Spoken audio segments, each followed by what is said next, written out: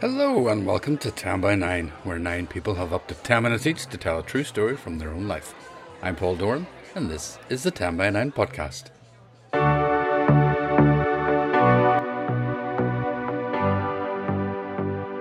Padraig O'Toole and I started 10 by 9 September 2011 in the Black Box in Belfast, and I'm sure you're sick of hearing about it, but we love it. And there'll be more in our beginnings later in the podcast, but first, we got together in our home venue on Wednesday, April 27th, when the theme was Friend, and we had a fantastic collection of stories, and I've got 3 of them for you today. I'll pick and steal lavender from a field, and the lady will shout at me as I make my getaway. The lavender still hangs in my study. Let's just go out for the day and have a bit of a pub crawl, like we used to back when we were friends. I laughed. I assumed that was supposed to come out a wee bit less cutting and devastating. And for someone who works with language like he does, I did think he could have been a lot clearer and just asked. And he did. Okay then, let's get on with the first of our stories. Anna Grindle had been at the 10 by 9 mic once before in January 2020. So we were delighted to welcome her back with this story. Just in case you're wondering, Anna mentions a superser. A superser was a gas heater that was common in the 70s and 80s and could suffocate in seconds with its gas fumes. Enjoy. Often on a Friday, I visit a cafe that overlooks Belfast Lough. My Americano is a moment in which to straddle from the working week over to the weekend. There are usually a couple of families mulling over conversation, cake and crayons. A regular, his favourite spot is a high stool at the window, headphones on as he listens and reads. There are groups of girlfriends and lady friends. Sometimes I see men friends, which is heartening. Many need it and too few find it. Today there are 2 sixth formers, the long hair that grammar school girls seem to possess these days, sitting in conversation at a table strewn with things, including a lever arch file crammed with notes. I know the flow of their conversation, friendships, a sense of justice, falling in and out of love in a single day. Haven't we all been there? My own parallel memories were played out in not so different places. I think I was navigating my second main friend at school by the time I met you. Thrown into a first form class with one other girl from primary school, merging into a foursome with a couple of others in a similar paradox, and somehow swapping friends, then classes changed, and somehow we found ourselves in a new foursome that became our mainstay for the next couple of years. Clubbing together for birthdays, the other 3 would head into town to buy a £12 necklace from Elizabeth Duke at Argos and a Snoopy birthday card that was signed by none other than Dana, which was quality. We write each other letters in the evenings and give them to each other at school the next day. There's so much to say and so much that you need to know. The glory days before social media. I think at one point you kept yours in a lever arch file. By sixth form, we'd slip out to Bookfinders Cafe on University Road. We shared shifts at the mortar board, though we called it the mortgage board because it was so expensive. It was also, I remember, where I made my first cappuccino, which in 1992 was a large mug of filter coffee with frothy milk poured on top, topped with a dessert spoon dollop of full cream and finished off with chocolate dusting. You could see the cream melt and form a layer of fat over the surface of the coffee. We go as au pairs to France. We flood bathrooms, we chop up and fill buckets with bizarre green vegetables. I buy 2 maps and convince myself that that will suffice as research for an A-level geography project. I'll pick and steal lavender from a field, and the lady will shout at me as I make my getaway. The lavender still hangs in my study. We become prefects and spend lunchtimes on gate duty, keeping younger pupils in and keeping watch for boys that we knew at Queen's. We'd linger in the sixth form centre after school, waiting it out with pals who'll take the latest possible departure to Bangor that their train passes will allow. There's a photo of us at the formal of a different school, me with my then boyfriend and you with your ex-boyfriend but still good mate's friend. How did we swing that one? We will take over my rented student flat in the week after Christmas and hang out. The pipes will freeze and we'll leave the super Sarah on for a couple of hours as we head into town for the sales. No mental risk assessment for that, or for anything that we did, come to think of it. We become flatmates and somehow navigate a year living with 3 boys who have a games console, bend a triangular men at work sign into shape to pour over to put over our open fire to create a draw. And there's definite tension when we insist that leaving the pilot light on for the electric shower is driving up our bill. We were unspoken climate warriors before we knew it. I will receive a cheque from you at exactly the right moment in my gap year when I am trying to live by faith. At Christmas 99, we will get our first mobile phones. Later that year, I will sit in the platform of Phillip Tube Station and sob into my phone with you at the other end, as I'm so perplexed by the indecision of jobs that I haven't even been offered. You listen and let me be heard. In Venice, we will part company after 3 weeks of interrailing. It all feels too much. We think that this is a crisis moment. But in hindsight, who hasn't got stressed out with a friend when travelling? And you'll leave a note for me at the youth hostel, at which I will arrive a few days later. Faith, love and philosophy, we like to think of ourselves on the edge of things. Questions and ever deep and meaningful conversations. At that point, I had no concept that someone might not be in my life, no one that mattered anyhow. But friendship breakups don't get the same airtime as relationship breakups. There isn't a rebound friendship. There doesn't seem to be a time in which people give you extra space because you're tender.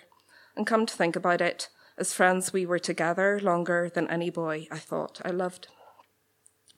But the hurt and the pain are real. It's hard to explain. It's a mystery. I'm grieving. But grieving someone who is still alive, I have come to know, is a different sort of grief. It was quiet. No one tried to sort us out. No one asked or dropped comments into conversation. And we were by then sufficiently after our postgrads and foraging into the early onset of careers. Groups had long dispersed. None of this was a matter of concern to any shared critical mass. In 12 years, I saw you once. You turned left from Grand Parade onto the Castlereagh Road. Social media becomes our connector. As the space to catch up on a break of 12 years, the drinks were secondary. There was no survey of the coffee menu, no glancing at treats, and should I? But we never did that anyhow. I always had coffee, you were always tea, sometimes Diet Coke. I think you'd arrived first. Was there a brief hug? As we both sat down, there was a readiness, intimation. Faces and expressions don't change so much. A person beside us I sort of recognised. Usually I would inquire and make conversation with anyone, but not now. She sensed it too. We sit. The reflexes of conversation had not left us. Smiles and nods, the piecing together of clues, filling in of gaps, and then statements for which there are no clues, and the minutes and the moments for which no explanation is required. Time has been called on that. The threads of what has become the fabric of our lives, and it means so much, because you're one of the people who held the start of that thread with me. You understand those deep-set desires and convictions that were as strong then as now, but that have been championed, realised, and now embraced with a much-needed, more critical and informed perspectives. We share our pain, struggles, we hope, we question, and we laugh out loud. Our lives we find are close in distance, but haven't touched. We have been passers-by, not overly distant neighbours, using the same shops and working for similar and not disconnected causes. There is no need for hindsight. This moment is good, and I'm thankful for it. The early spring evening light has given way to darkness, but we have not noticed. Other customers leave one by one, and we aren't even aware. Then the lights dim, we keep talking. The kitchen is cleaned, money's counted. As if the staff understand, like a do not disturb sign, we are left, and a good hour after closing time, we are still sitting there. We could be the subject of an Edward Hopper painting. We slip into the street where the remainder of conversation takes place as I unlock my bike. It's cold, but we don't realise until it's penetrating our bones. As we part, there is that temporal look at each other in the eye, a realisation of this moment. Thank you. Stay. Oliver's Coffee Bar in Belmont in March 2014.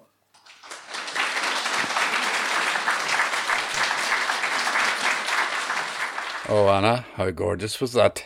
Thanks so much. Now, please don't leave it 2 years before you come back.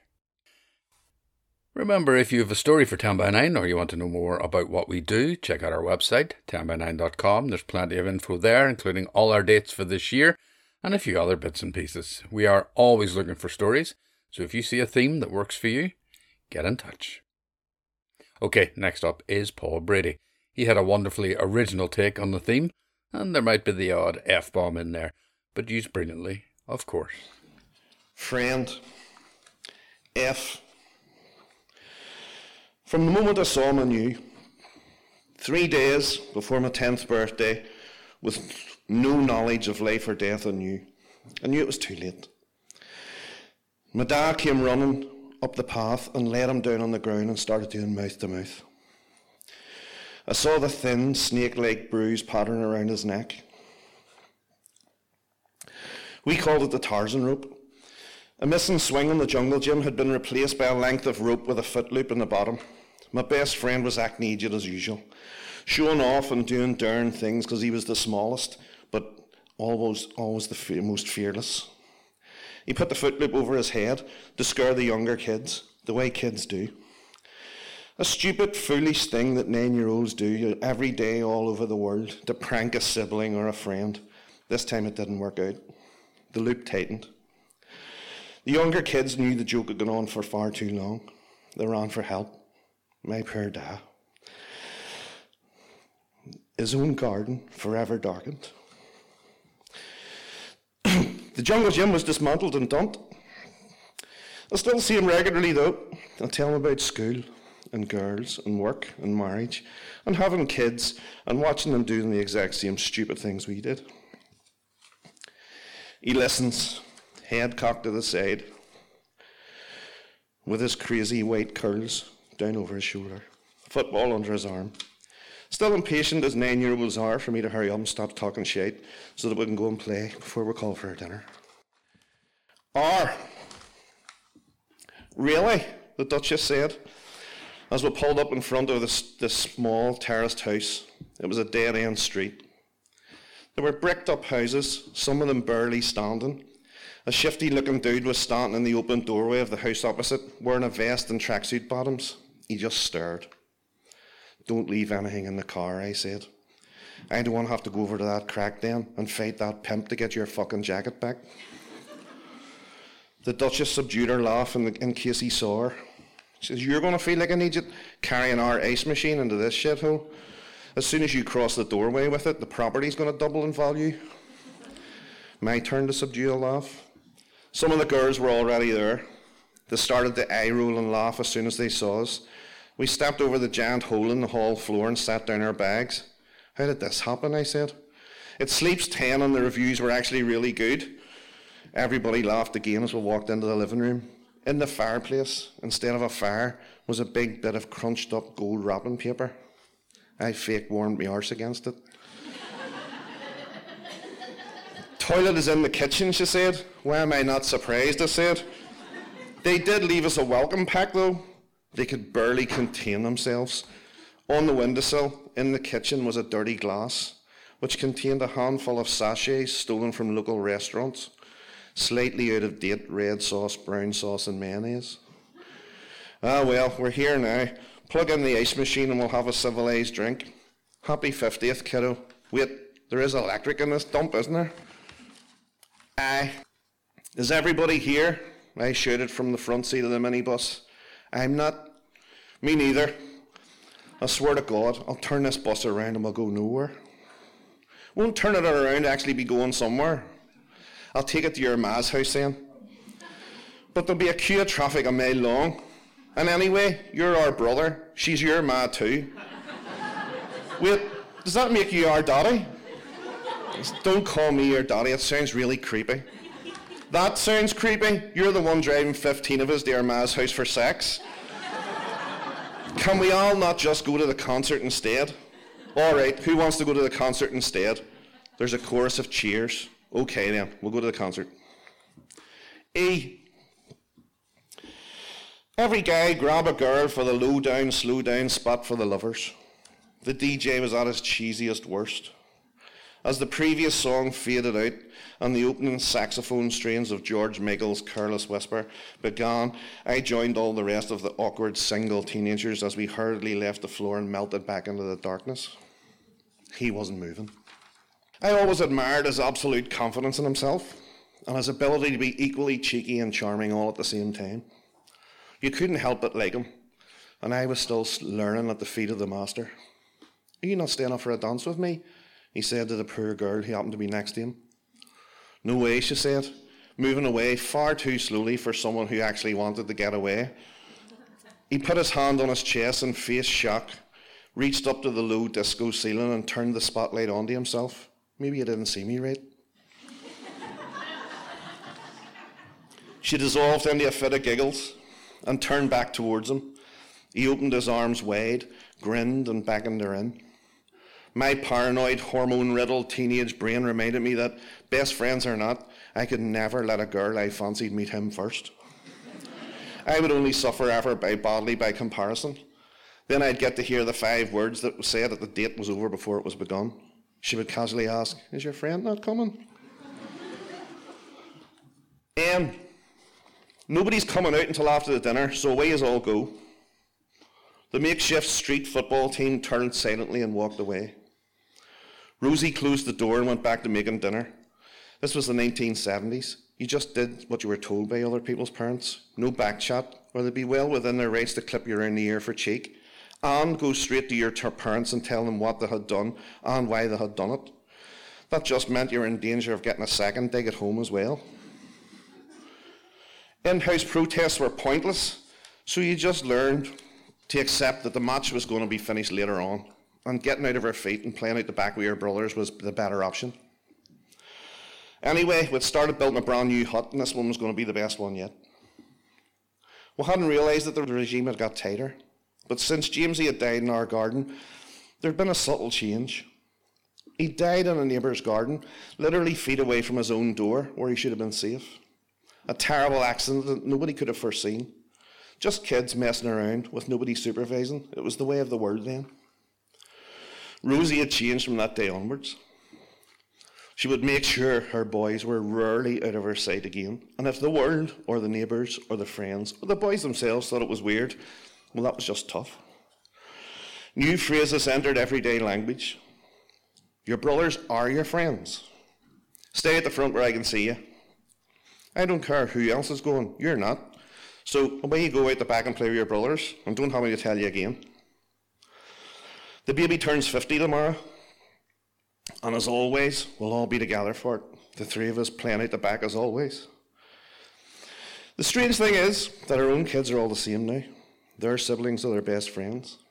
Their cousins a close second. They just grew up with parents whose siblings were their best mates and accepted that as a way of life. D, do you think it's time we headed home? The Duchess was slurringly drunk. I think we should have headed home 2 bars ago. I was in a worse state than she was. She was always a much better drinker than me. We'll finish this one, sure, and get a taxi. It had been a great holiday. We'd hired a fancy villa with a fancy pool. The kids were now old enough to bring their own other halves, and had all gone out for the day to a water park or theme park or some such nonsense. And for the first time in decades, the Duchess and I were out of work chaperones with a whole day to ourselves in a tropical paradise. Let's just go out for the day and have a bit of a pub crawl, like we used to back when we were friends. I laughed. I assumed that was supposed to come out a wee bit less cutting and devastating. She laughed too. You know what I mean? Back before all this abandonment happened and we just had ourselves to look after. We left a note for the kids. Go on day drinking. Don't know when we'll be back. Sort yourselves out for dinner. Then we jumped in a taxi and stopped at more or less the first little street restaurant that we came to in the old town. I don't remember an awful lot about what happened next. It's kind of a theme in my stories now. But I do remember laughing until my sides were sore. She was right, as she invariably always is. We hadn't been like this in years. No conversational self-editing in front of the kids. No polite small talk in front of work friends or other parents. We'd almost forgotten that we weren't that couple who got married and then became friends in some soft-focused daytime TV melodrama. We were mates who went drinking and laughing and somehow ended up married with a mortgage in charge of children. As we sat in the back of the taxi, whizzing through the warm Portugal night air, I took her hand and smiled. Then I looked up. Where the fuck did you get that hat from? She was wearing an old woman's white, wide-brimmed mesh sun hat. It was balanced on top of a pile of her ginger hair. It was at least 3 heads too small. She was holding it on with her free hand. She tried to focus. It's mine, she said. I bought it earlier in the hat shop. She says, we weren't in a hat shop today. Or ever. Then how did I get my lovely new hat? Says, I'll tell you how, Raffles, you fucking stole it. That old couple who you befriended in that last bar, that's that woman's hat. No, it's not. She had a different hat. Hers was a big, white, wide brim thing, like a sun hat. I said. Doesn't matter, we'll sort it out tomorrow. We're here now, look, there's the kids. She got out and waved her giant stolen hat at them from across the street. I could hear them laughing and cheering as I gave the taxi driver his money. Who owns that, they shouted. Me, she said indignantly. Could you not have stolen a nice one? They were all doubled over by the time I got out of the car. Hurry up, you two, they said. There's a guy in here playing Careless Whisper on an out-of-tune saxophone. You'll love it. We kept you a seat.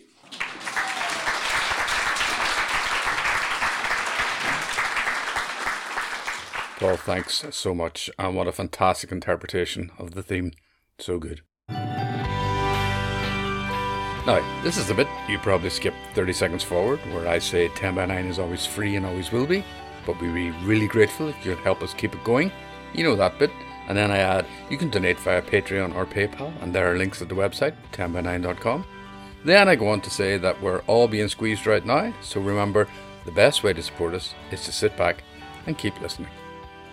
On to our third story now, and to be honest, I always think twice about putting one of my own stories on here. It's not false modesty. It's just that the purpose of 10 by 9 is to provide a platform for others. But I'm making an exception this week. On Wednesday, I told the story behind a very recent event. I hoped you might want to hear it. And I've got a wee story for you on the theme, friend. And in 2011, as I said, Padraig Ó Tuama and I started 10 by 9. We were on our way to a wedding in the west of Ireland when I suggested we should start a storytelling evening. 9 people, up to 10 minutes each, etc., etc. It would be free. We stopped for something to eat and thrashed it all out because storytelling was one of the few things we actually both liked. He was and is a poet. I don't really understand poetry. He was and is quite religious, and I couldn't really be bothered with the God stuff. I have the musical tastes of a 15-year-old girl. I love Beyonce, Katy Perry, and ABBA. Absolutely. He likes dreary women with acoustic guitars, with long hair, who look like they knit their clothes from the body hair that grows on them. And they're always miserable. He called me at work one day and asked, was I still interested in this storytelling evening? And I said, yeah, of course I am, yeah. And he said, good, because I've booked the Black Box for next month. I think I swore. But however it happened, 10 by 9 was born. It was our baby. And so, here we are.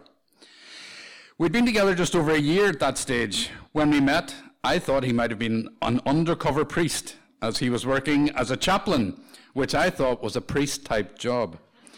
He wasn't a priest. We met several times before we became an item. On Valentine's Day, he had impressed me with the gift of a cupcake and a glow-in-the-dark Virgin Mary, which I still have by my bed. It was weird, but brilliant.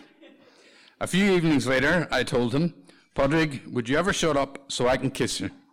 As he was droning on about some pictures on his wall.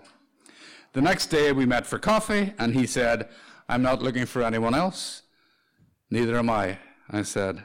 And history, at least our history, was made. Then he jumped on a train to go off to Coleraine for the weekend for a religious retreat. And nothing has changed. Despite having so little in common, we found enough, and he was my friend as well as the love of my life. That was 12 years ago.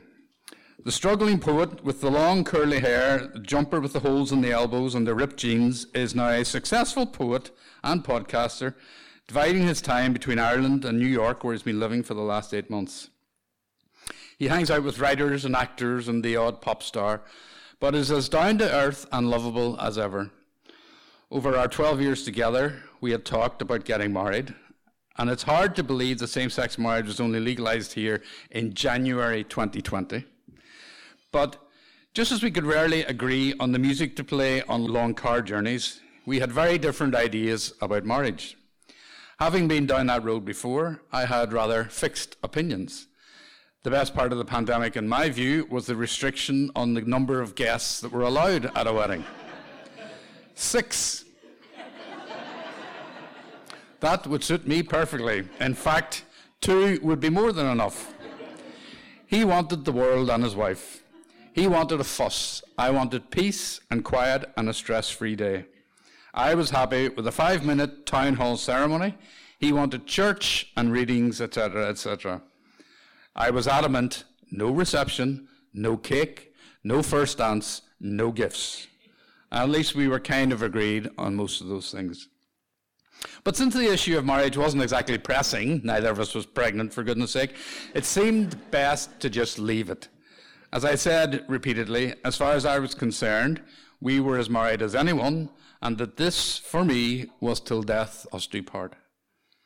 In February this year, I was on a week-long visit to New York. Having Padraig there was great for me. I got to visit on the cheap and meet some lovely people. I got up one morning at a leisurely 9 a.m., as usual, wandered through to the living room where Padraig had been working since 6. Again, he's a morning person, and I am most definitely not.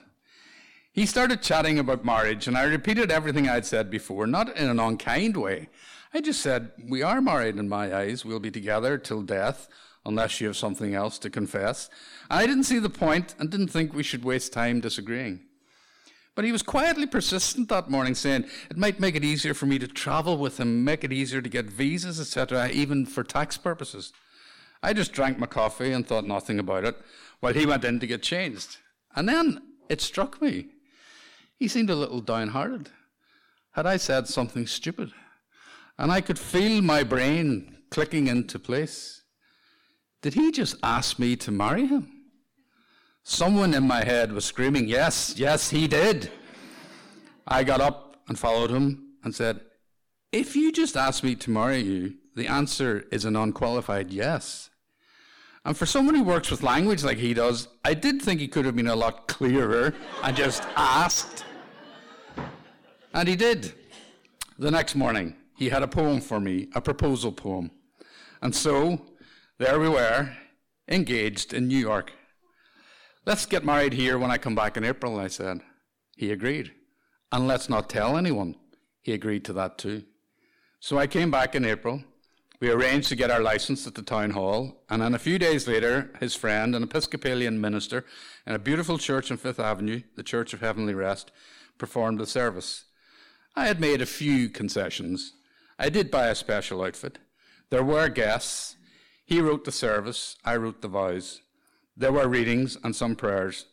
And like every movie cliche, someone brought balloons and we walked across Central Park.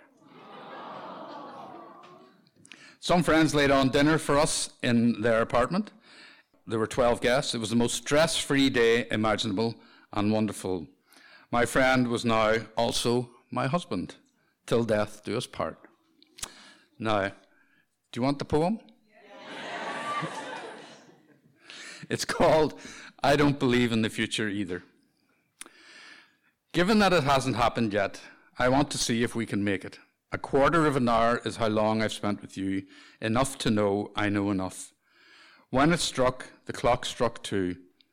God, I love it when you moan, my tongue and you. I'm pretty sure that promises are for the present, so here, promises made new.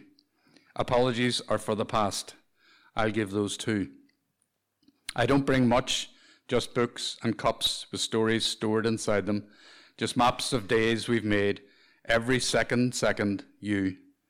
You're fond of saying the future is uncertain because it hasn't happened yet, so let's make a present, now and now and now, me and you.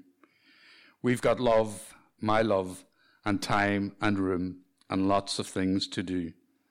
Hear me, I am asking you. I do. Do you?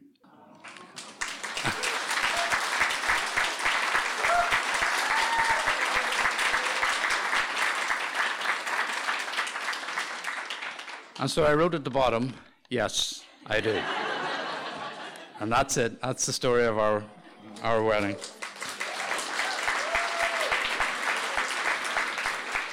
If you are interested, there are photos of the big day on our social media feeds and also on our Patreon page, and I will post the poem as well. Thank you, Padraig.